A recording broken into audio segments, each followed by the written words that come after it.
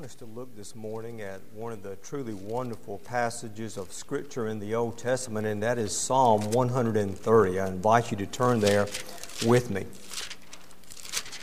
Psalm 130. This is a psalm that may be familiar to many of you. I hope that it is. And let's begin by reading this psalm.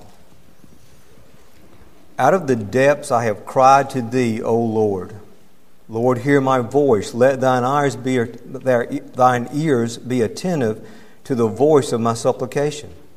If Thou, Lord, should mark iniquity, O Lord, who could stand? But there is forgiveness with Thee, that Thou mayest be feared. I wait for the Lord. My soul does wait, and in His word do I hope. My soul waits for the Lord more than the watchman for the morning, indeed, more than the watchman for the morning. O Israel, hope in the Lord. For with the Lord there is loving kindness, and with Him is abundant redemption, and He will redeem Israel from all his iniquities.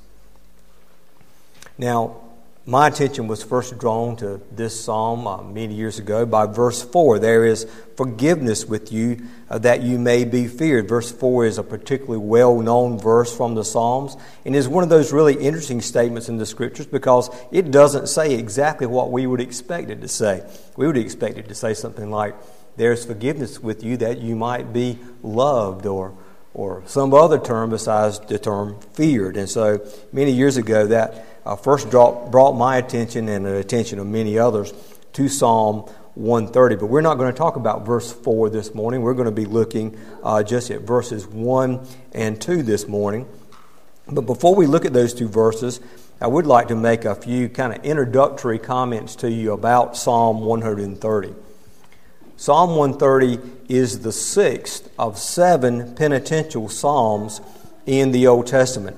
The others are Psalm 6, 32, 38, 51 that we just sang just a moment ago is one of these 7 penitential psalms, 102, 130, and 143. And among those psalms are many well-known passages from the psalms that we are very familiar with. This psalm is one of those passages of Scripture that has a name. For example, Genesis 3:15 is the proto-evangelium, the first preaching of the gospel. In Luke chapter 1, we have Mary's song, the Magnificat. It has a name attached to it, and we know it by that name. My soul magnifies, that Latin word, the Magnificat. Well, this psalm also has been known throughout church history by a name, and that is the name De Profundis. It's the Latin translation of the opening words of this psalm, out of the depths. We get our English word profound from that Latin word that means deep. And when we say something is profound, we mean that it has intellectual depth and insight, that it is difficult to fathom or to understand, that it extends far beyond the surface, that we are penetrating deeply into a subject. That's what we mean when we say profound. And I would suggest to you that that's a good name for this psalm. This psalm is about the deepest things. It is truly profound. This psalm is frequently inspired the composers of music. J.S. Bach, Handel, Franz Liszt, Mendelssohn, Mozart, Pachelbel, and a score of others have written works based on Psalm 130. We know Martin Luther's hymn, A Mighty Fortress is Our God. We sing that all the time. It's based on Psalm 46. But his second most known hymn, he did write a number of other hymns. His probably the second best known hymn is the hymn From Depths of Woe, which is based on this psalm, Psalm 130. Some have said, using modern terms, that this is a song that sings the blues. Martin Luther loved this psalm. He called it a Pauline song, meaning that it sounds like something that the Apostle Paul would have written in the New Testament. And he said that because it has as its theme salvation by grace apart from works of the law through grace. And it was the favorite psalm of many men like Augustine and Luther and Calvin. John Owen wrote a commentary of over 300 pages on this psalm. In the introduction to that book on Psalm 130, we read this. I just want to share with you what Dr. Owen said. Dr. Owen explained the occasion which led him to a very careful examination of this psalm. A Mr. Davis, being under religious impressions, had sought a conference with Owen. In the course of the conversation, Dr. Owen put the question, "Young man, pray in what manner do you think to go to God?" "Through the mediator, sir," answered Mr. Davis. "That is easily said," replied the doctor. "But I assure you that it is another thing to go to God through the mediator than many who make use of the expression are aware of. I myself preached Christ," he continued, "some years when I had but very little, if any, experimental acquaintance with access to God through Christ, until the Lord was pleased to visit me with sore affliction, whereby I was brought to the mouth of the grave, and under which my soul was oppressed with horror and darkness. But God graciously relieved my spirit by a powerful application of Psalm 130. But there is forgiveness with thee, that thou mayest be feared. From whence I received special instruction, peace, and comfort in drawing near to God through the mediator, and preached thereupon immediately after my recovery." John Wesley, after graduating from Oxford and following the death of his father, Samuel Wesley, served as a missionary in the state of Georgia in the United States. He came across from England to America for a brief time. What he discovered during those years that he was here in the United States was that he was not converted. He was a missionary, but he was not a Christian. He went back to England, and it is well known that in May of 1738 in Aldersgate in London, during a reading from the preface of Luther's commentary on Romans, that Wesley's heart was strangely warmed, that's his term, strangely warmed, and he was converted. What is not so well known is that very afternoon, John Wesley had gone to St. Paul's Cathedral, and there he heard the choir sing an anthem. It was De Profundis, Psalm 130, out of the depths. And God used that psalm and the singing of this particular text that we're beginning to look at now in these next moments in the conversion of John Wesley, the famous preacher. Note that this psalm has a superscription above it. If you look at Psalm 130, there is a superscription there. It says, "A song of decrees," if you're looking at the King James Version. If you're looking at the New American Standard or the ESV or NIV, it says, "A song of ascents." Now the superscription, and I'm not referring to the editor's heading, is part of the actual text of the psalm. Above Psalm 130, the NASV, I'm looking at the New American Standard, it says, "Hope in the Lord's forgiving love." I think the ESV says, "My soul waits for the Lord." Those are editorial comments, and they are not part of the text of your Bible. But the words "a song of ascent" is actually part of the inspired text. Turn back with me to Psalm 51. Let me just give you another example of what I'm talking about. If you look at the top of Psalm 51, it says this, "For the choir director, a psalm of David when Nathan the prophet came to him after he had gone into Bathsheba." Now these words are actually part of the text of the psalm. They've not been added as a heading. And when we read the Psalms, we need to pay attention to the superscriptions, and we need to treat them as if they were verse 1 of the psalm. We shouldn't leave them out. Now if you turn to Psalm 120, you will note at the top, the superscription reads, "A song of ascents." If you look at the next song, Psalm 121, you'll see it says, "A song of ascents." And so it is if you look at every song all the way to Psalm 134, you'll see that 134 also, and every song in between has this superscription, "A song of ascents." 15 psalms are each called a song of degrees or a psalm of ascents.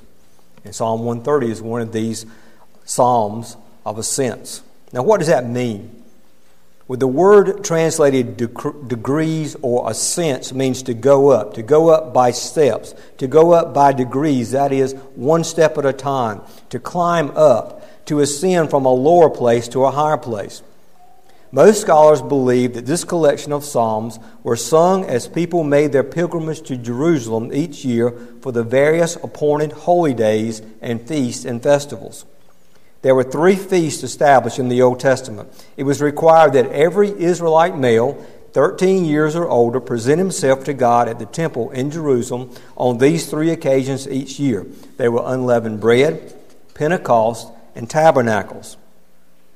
Thus there were 3 annual pilgrimages to Jerusalem. Because of this, these 15 psalms were often called the Pilgrim Psalms. People always go up.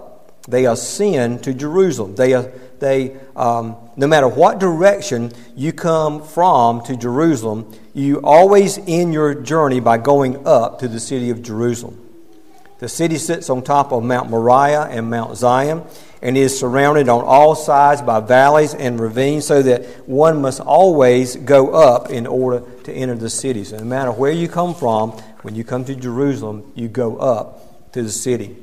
Now we can see this if we look back to Psalm 121, for example. It begins by saying, I will lift up my eyes to the mountains. And he's referring there as the pilgrims are approaching Jerusalem. And this is where they're headed. And they look up and they see, there are the mountains of the city of Jerusalem. From whence shall my help come? Look at Psalm 122. I was glad when they said to me, let us go to the house of the Lord. Our feet are standing within your gates, O Jerusalem. Jerusalem that is built as a city that is compact together, to which the tribes go up, even the tribes of the Lord. And so all the people from all around Israel, 3 times a year, they're making this journey, they're making this pilgrimage, they're going up to Jerusalem. In the Gospels, it talks about Jesus and his disciples going up to Jerusalem as our Lord is about to be crucified. Matthew chapter 20, Mark 10, Luke 18. As Jesus and his disciples walked, perhaps they were joined with other Passover-bound pilgrims in singing these traditional songs of ascent to relieve the monotony of the long, hard walk up to Jerusalem. It is probable that one of the very last things that our Lord did in his life, as his life was coming to an end, in those last hours, as he marched towards the deep, dark hours and the deep, dark place that were going to be his lot during his last week, he sang these words, out of the depths I cry to you, O Lord. Lord, hear my voice. As he's going, knowing he will be crucified, he sings this on his way into the city. Now we ask, what is this really about? We know that everything in the Old Testament is really about Christ and his church. If in the providence of God, the Old Testament people of Israel collected these 15 psalms to accompany them to Jerusalem to prepare their hearts to meet with God in his temple, then these psalms ought to serve that same purpose for us as well. These are themes that ought to matter to us, Christian pilgrims, as we think about our life with God in Christ, as we think about approaching near to God. So I suggest that Psalm 130 and the things that it talks about are especially important to us as the people of God. This psalm is the gospel. This psalm will help us to have a right relationship with God.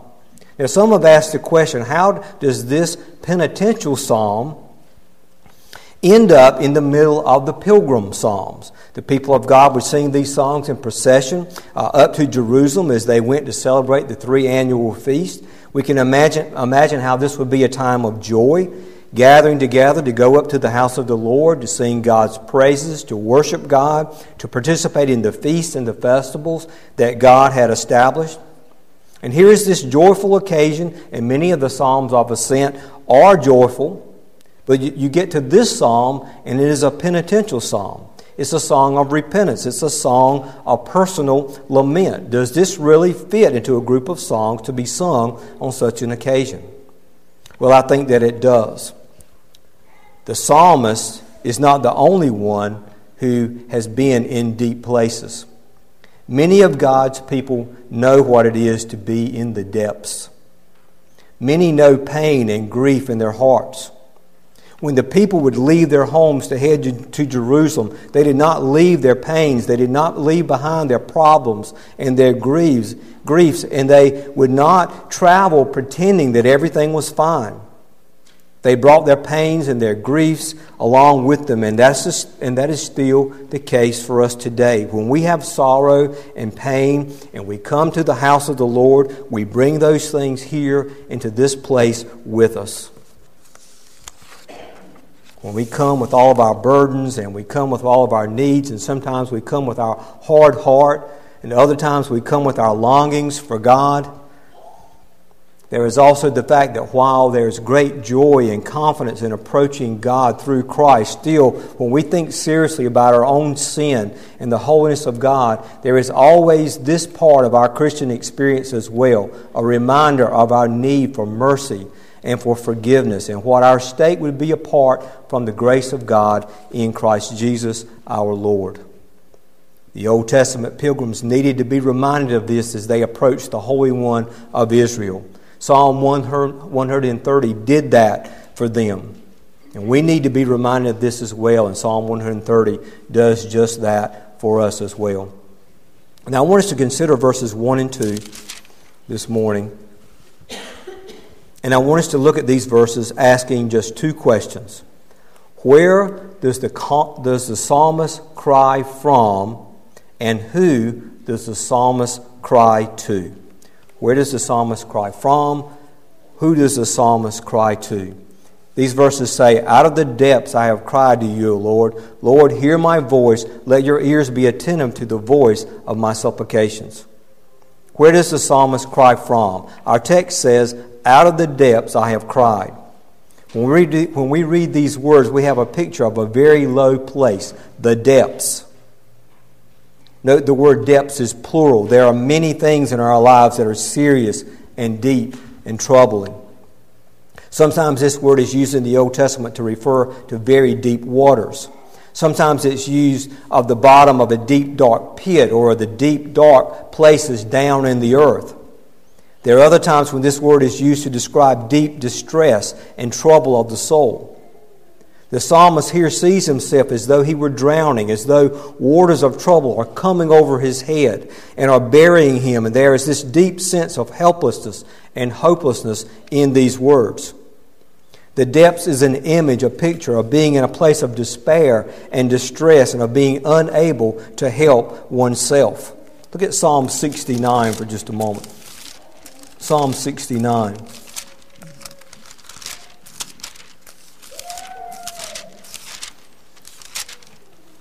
Look at verses 1 through 3. The psalmist here says, "Save me, O God, for the waters have threatened my life. I have sunk in deep mire, and there is no foothold. I have come into deep waters, and a flood overflows me. I am weary with my crying. My throat is parched. My eyes fail while I wait for my God." And then down in verses 14 and 15 in this same psalm, "Deliver me from the mire and do not let me sink. May I be delivered from my foes and from the deep waters. May the flood of water not overflow me, and may the deep not swallow me up, and may the pit not shut its mouth on me." So the psalmist here is picking up the same kind of thoughts that we have in our psalm in Psalm 130 when he says, "I cry out of the depths." Pits, waters, foes, all of these different things that are mentioned there in Psalm 69. These are the depths that the psalmist faced. These are the things that we face as well. One of the things that's true about the Psalms is when we read them, we see the whole spectrum of human emotion. It's one of the reasons that we love the Psalms and we can relate so well to the Psalms. The very things, the very emotions, the very feelings that are expressed by the various psalmists are the things that we experience in our lives.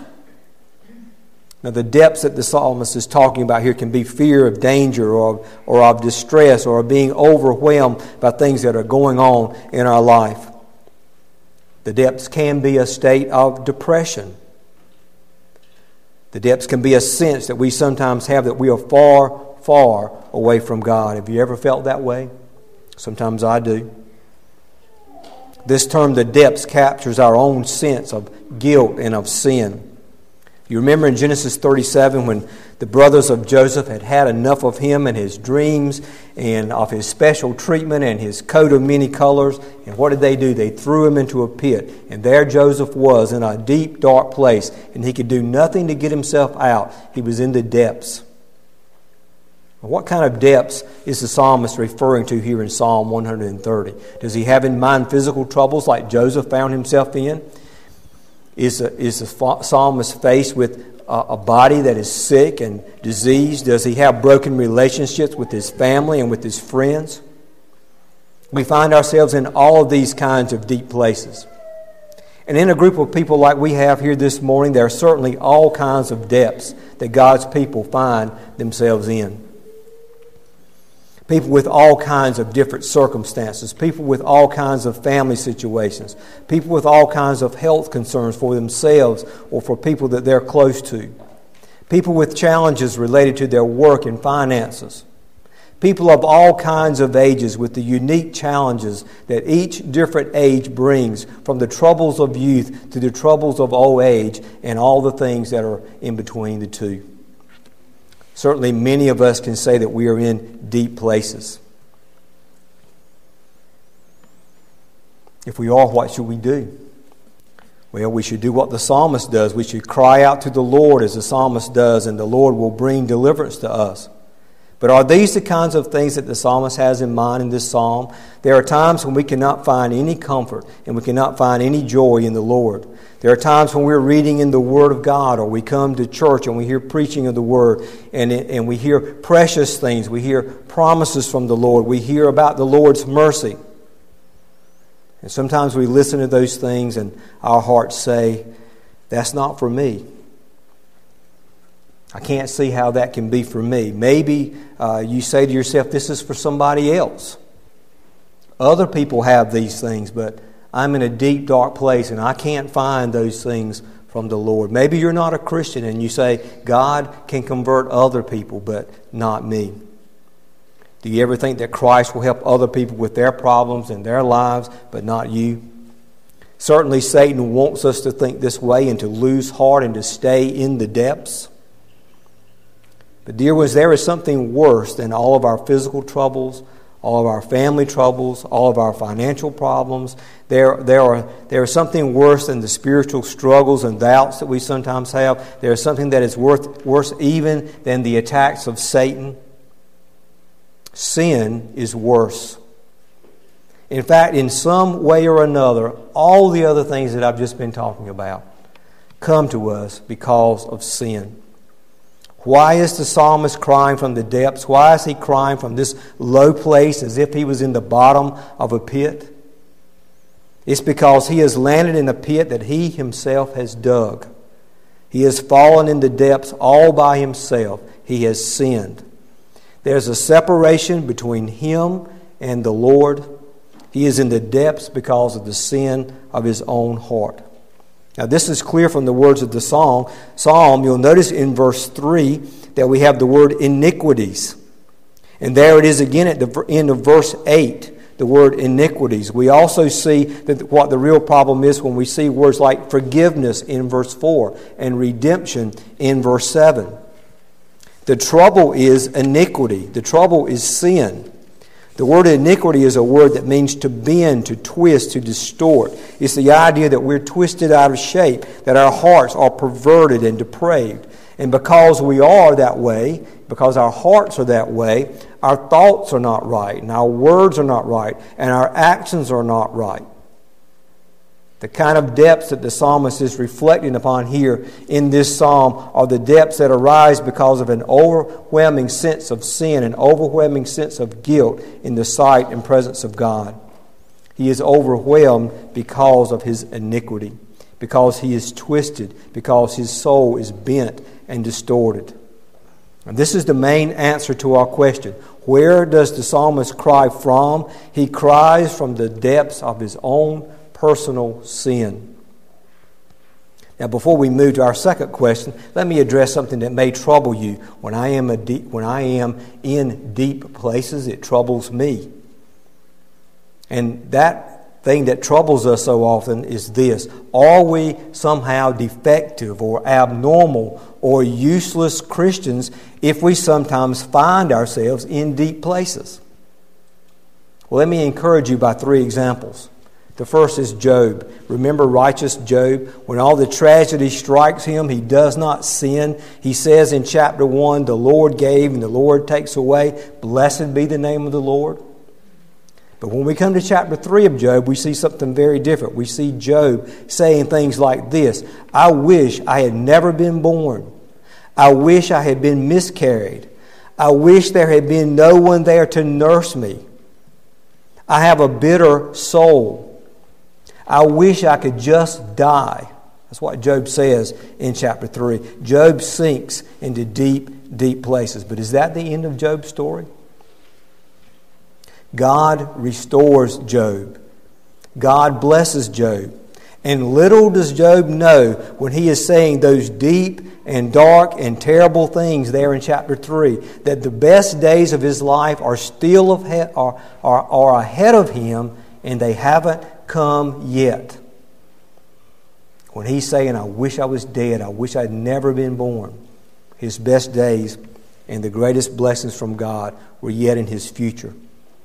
Paul says in Romans 7:24, wretched man that I am, who will set me free from the body of this death? The great apostle, from our perspective, the spiritual giant, when he looks into his own heart and at his own sin, he sees a deep, dark place. David Brainerd, many of you may know who I'm talking about when I say David Brainerd. I hope you do. He was an extraordinary man of God who died when he was just 29 years old. He had only been a Christian for 7 or 8 years. In the 1730s and the 1740s, God raised him up and caused him to shine like a bright light and used his testimony in the lives to influence the lives of so many people. He was a missionary to the Indians in what today is New York State. After his death, Jonathan Edwards published a book based on the diaries that he wrote during his life. David Brainerd's diary greatly influenced the lives of incredible men of God like William Carey, Robert Murray McShane, Henry Martin, David Livingston, Andrew Murray, and countless others. I hope you recognize some of those names as great men of God. What kinds of things that were in his diary, the diary of David Brainerd? Well, on December the 16th, 1744, he wrote in his diary, quote, was so overwhelmed with depression that I knew not how to live. I longed for death exceedingly. My soul was sunk in deep waters. Now, many of you will know who I'm talking about when I say Jim Elliot, the missionary that was murdered by the Indians in Ecuador, and his wife is Elizabeth Elliot.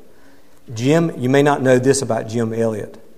On the morning that Jim Elliot the morning that he died, the day that he died, Jim Elliot wrote this in his diary. Confession of pride, suggested by David. I have to pause for a minute so I won't cry. Suggested by David Brainerd's diary yesterday, must become an hourly thing with me. Just hours before he died. You think David Brainerd was used by God? He was. God can deliver, and He does deliver His people from the deepest places. And many of His choicest servants spend time there. They find mercy and deliverance from the Lord. Let's look at our other question. Who does the psalmist cry to? First, note that the psalmist does not just stay in a deep place without doing anything at all. He does not just ignore the sad state of his soul that his soul is in because of sin. Our text says, I have cried. The verb tense might be better translated the way it is in the ESV. Out of the depths I cry to you, it says in the ESV. It is not that the psalmist at some past time cried out to God and then he stopped. The psalmist cried out in the past. He keeps crying out. He is crying out now. He will keep on crying to the Lord until he has deliverance from the deep place that he is in. Who do we cry to and who do we look for help when we have trouble? Joseph was in the pit with no way to escape. Jeremiah the prophet was in a dungeon dark and deep. Jonah was cast out of the boat into deep waters. How will he get out of those waters by himself? How foolish it would be for us to think that we can escape the deep places of our soul all by ourselves. Please, please, do not think that somehow you're going to make the troubles of your heart better all on your own. You and I have no power to change our own heart or to fix all the things that come from sin. There is no hope unless someone helps us. Who do we cry to? When there is a person weighed down by sin and guilt, what can other people do for such a person? Parents, if you see one of your children struggling because of sin, what can you do? You can love your child, you can listen, you can say a few things, you can try to give them advice, you can pray for them, you can pray with them, but you cannot deliver them. No matter how wise you are, no matter how much insight you have, no matter how strong you are as a Christian, no matter how many years you've been in the faith, what your child needs is the Lord. Only God can make sin right. In the end, only God can deal with the secret places of the heart and the deep places of sin. There are two answers given in our verses to the question, who does the psalmist cry to? Those two answers are the Lord and the Lord. Now you may say that sounds like the same thing. Well, if you'll look at the end of verse 1, you will see that there is the word Lord. And it's all capital letters, capital L, capital O, capital R, capital D. Then in the beginning of verse 2, there's again the word Lord. But it is not all capital letters. It is capital L, but it is little o, little r, little d. Those letters being small letters. Now those are two different names of God. The psalmist prays to approach God. In approaching God, he prays to Him using these two names that are names of God. At the end of verse 1, Lord, all capital letters. This is the name Jehovah or Yahweh. It's the name associated with I am that I am. Jehovah is the self-existent, ever-living God. Jehovah is the God who never changes. Jehovah is the God who is the faithful, covenant-keeping God, whose love is always stable. He never waffles or wavers or fluctuates. Whatever Jehovah has committed to do, whatever promises He has made, He will keep them. Jehovah never fails His people. Jehovah will never abandon His people. It is God's very, very special name. This is the name that we're not to take in vain. Jehovah. God gave His people this name to mark for them the absolute certainty of His promises, that we might believe in Him. He is the faithful God. And this is so important because when we find ourselves in deep places, it is because we have been unfaithful.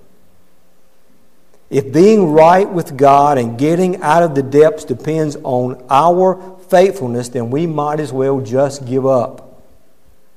But it does not depend on us.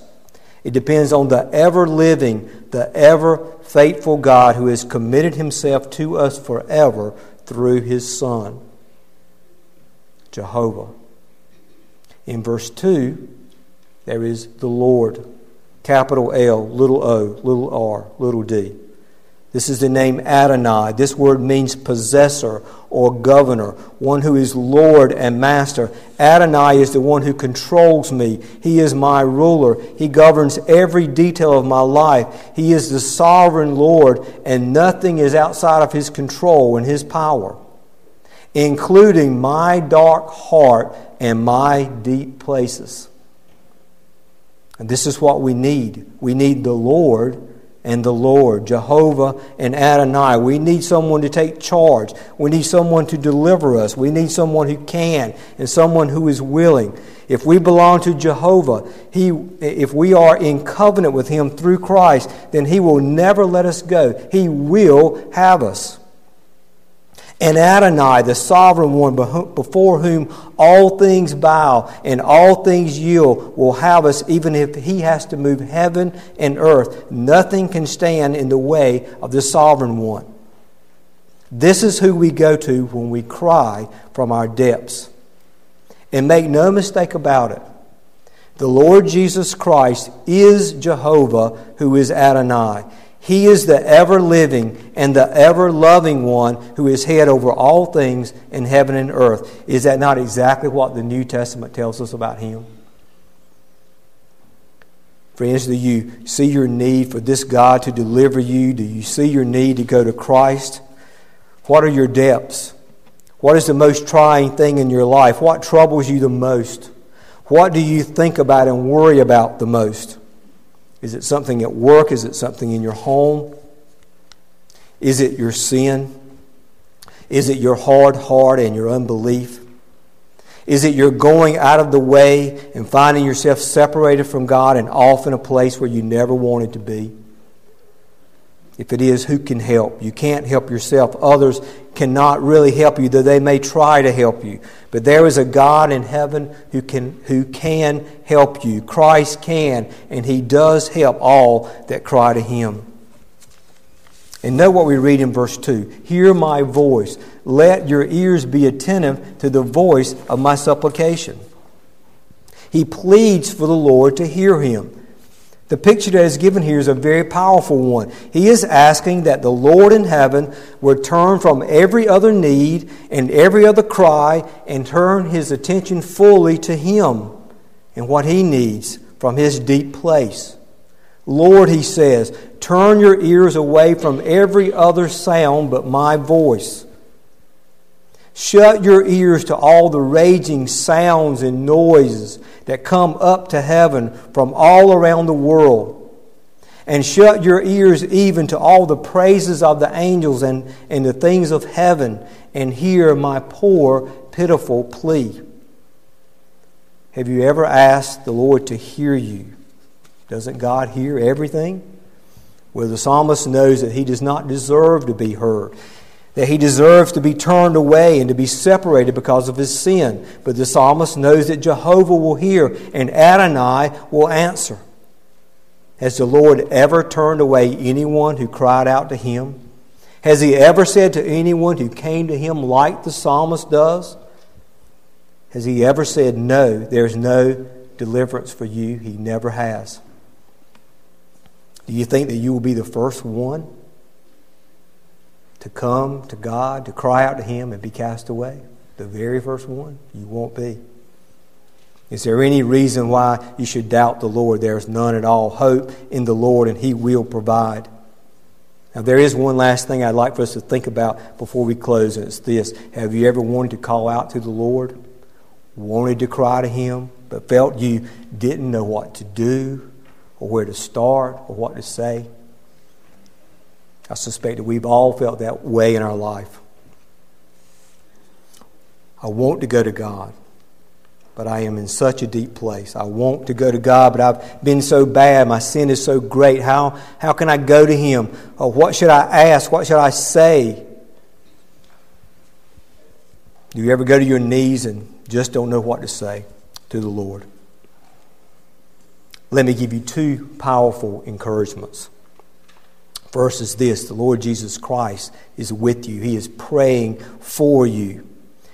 He is bringing your needs before the Father, even at your best, even when you are at your strongest, and pray your very best prayers. Even then, you really don't know how to pray as you ought. But Christ always prays for you. He always assists you. He always brings your need before God. Hebrews 7:25 says this: therefore He is able also to save forever those who draw near to God through Him, since He always lives to make intercession for them. He always lives. He is always making at all times, intercession for each one of His children. Secondly, not only is Christ praying with you and for you, but the Holy Spirit is engaged as well. Romans chapter 8, verses 26 and 27 says this, "In the same way, the Spirit also helps our weakness. For we do not know how to pray as we should." Isn't that exactly what we're talking about? "But the Spirit Himself intercedes for us with groanings too deep for words. And He who searches the hearts knows what the mind of the Spirit is, because He intercedes for the saints according to the will of God." We might not know what to say, but the Holy Spirit knows exactly what to say. We might be weak and discouraged and helpless. It may be that all we can do is groan because of the depths that we are in. But the Holy Spirit, our verse tells us here in Romans, the Holy Spirit groans with us and for us. And He prays for us and communicates to God what we need so effectively and so deeply that it's described in these words, groanings too deep for words. Christian, we are never alone. Christ is praying for us. He's interceding for us. The Spirit is praying for us. He's interceding for us. What will the Father do? Will He shut His ears as you cry out and Christ cries out and the Spirit cries out? He will not. He will hear and He will answer for Christ's sake. Let me close by saying something to you if you're not a Christian. This psalm is for people who have deep sense of sin and guilt before God, but it is something that people only really have through the work of the Spirit and through the new birth. But let me say two things to you if you're not a believer. First, there is no Christian anywhere in this world that is in a deep place that is as deep as the place that you're in if you do not know Christ. There is no depth that is greater than not knowing the Lord Jesus Christ. You may not think that you're in a deep place. You may be perfectly content with your life. You may think that your life is good and that all is well. But what can be worse than to think that we're in a good place when really we're in a deep pit? What is worse than thinking that all is well when we're really drowning in the deepest sea? I pray that God will help you to see the deep, dark place that you're in if you do not know the Lord Jesus Christ. But the second thing I would say to you if you're not a Christian is this. Every principle that this psalm teaches to be true about Christians and their God apply to you as well. If you cry to the Lord from your depths, He will hear. If you cry to the Lord from your depths, He will save. This is true for every Christian. This is true for every person that is not a Christian as well. Romans 10:13, whoever will call on the name of the Lord will be saved. Romans 10:11, whoever believes in Him will not be disappointed. Call on Him now. He will save you if you cry out to Him. May God help us everyone to consider these things, to believe them, and to go to Christ who is able to deliver us from every sin and every deep place. Amen. Let's go to the Word and a Lord of prayer.